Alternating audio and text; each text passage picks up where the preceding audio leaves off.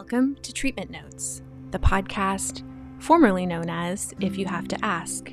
Treatment Notes is a modern mental health podcast meant to educate and inspire. I'm your host, Rachel Gabrielle.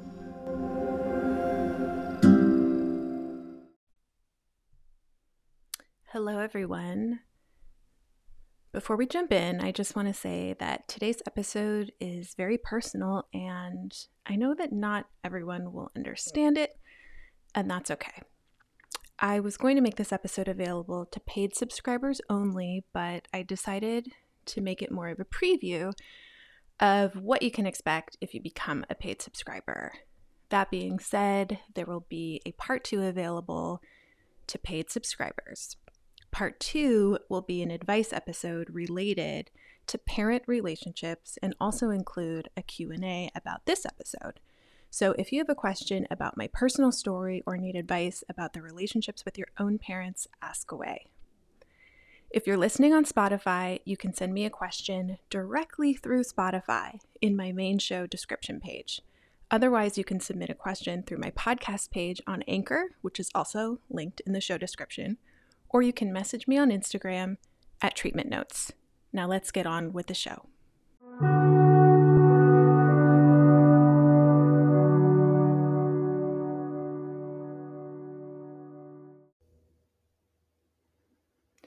I always anticipated this day would come, but I never could have predicted how it actually played out.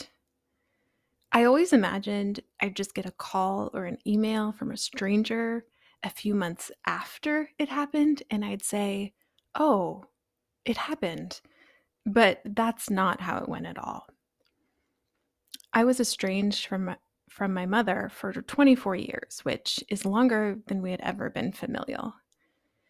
My mother was complicated, narcissistic, manic at times, embarrassing, attention-seeking, difficult, but she was also incredibly sad.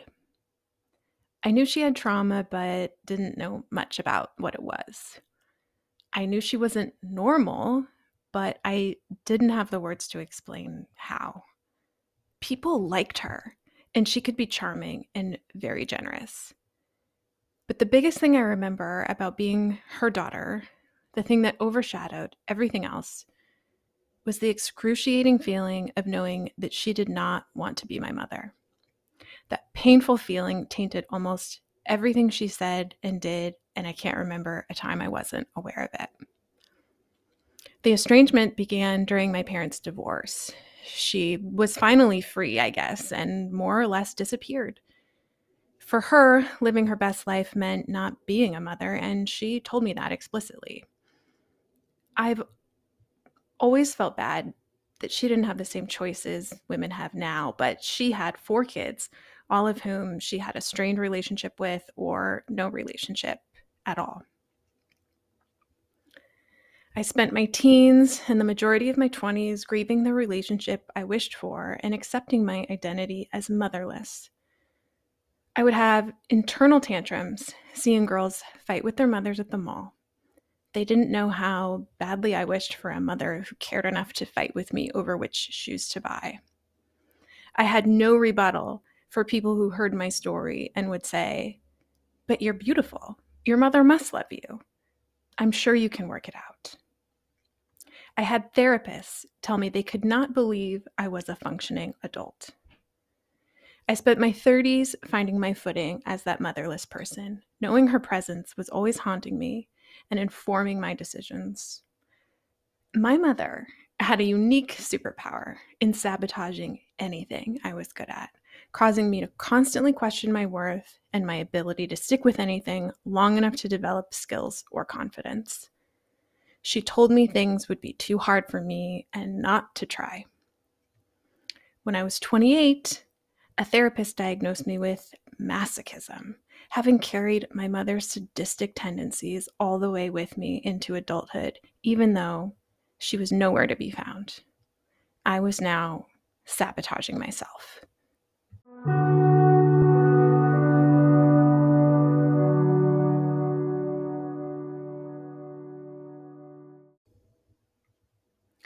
So there we were, estranged for 24 years, and I felt absolutely no connection to her. I thought I was done grieving her.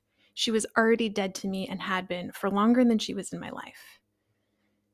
Exactly 3 minutes before my own therapy appointment on Halloween morning, I got a text from my brother, who I rarely hear from. He is, after all, busy being the world's most famous dressage trainer. He said he needed to talk to me and that it was important. It still didn't register. I knew my dad was visiting him, and I thought he might need help communicating with him because he's hard of hearing. And I said I could call after my appointment. But after I hit send, I realized something could be really wrong. And if so, I should know before my therapy appointment. So I called him.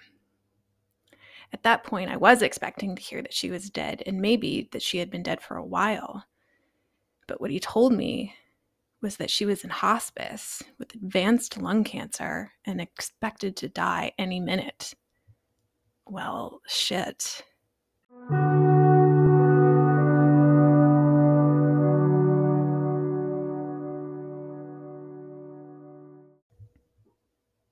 Where is she? I asked, thinking that we'd at least have to go take care of her affairs, sell her house, and honor whatever her burial wishes were.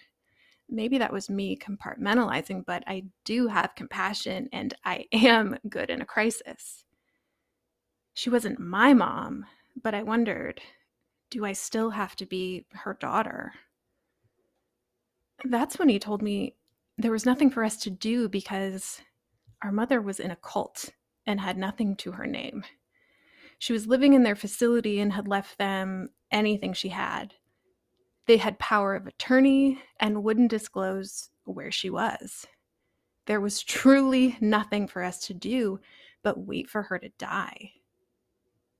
I was shocked to learn about the cult, but once that information settled, I realized how appropriate it all seemed. This was a woman who isolated herself from everyone, who never sought real help, but yet was incredibly desperate to be understood, loved, and accepted. It made sense that she'd traded all her belongings for that promise.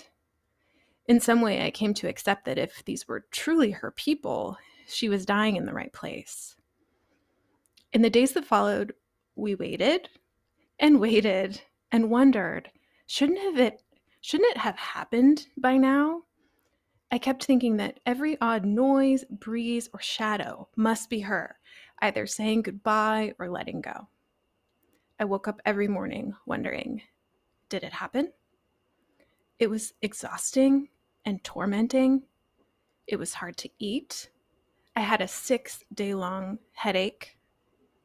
My back was killing me with shooting pain.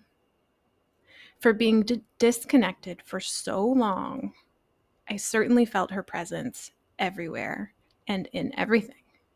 It was completely disorienting, but she held on for almost a whole week. I thought I was done with bereavement, but suddenly the humanity of her came alive. I thought about the fact that she was once just a child, and most likely a very hurt child, not unlike myself. I wondered if she was holding on with hope that one of us would come be with her, or maybe something more sinister, like waiting to die on my sister's birthday, which for reasons I won't go into now would have been absolutely epic and almost respectably evil. Whatever the reason or lack of reason, and true to my mother's sadistic tendencies, it felt like she was unconsciously torturing us all in this week of not knowing. But I'm not upset about that. It felt appropriately sad, a little petty, and almost comical. She got to die exactly how she lived. When I unexpectedly got a call from Sensible Cremations the following week asking for my legal consent to cremate her, I realized she wasn't my mom, but I still had to be her daughter.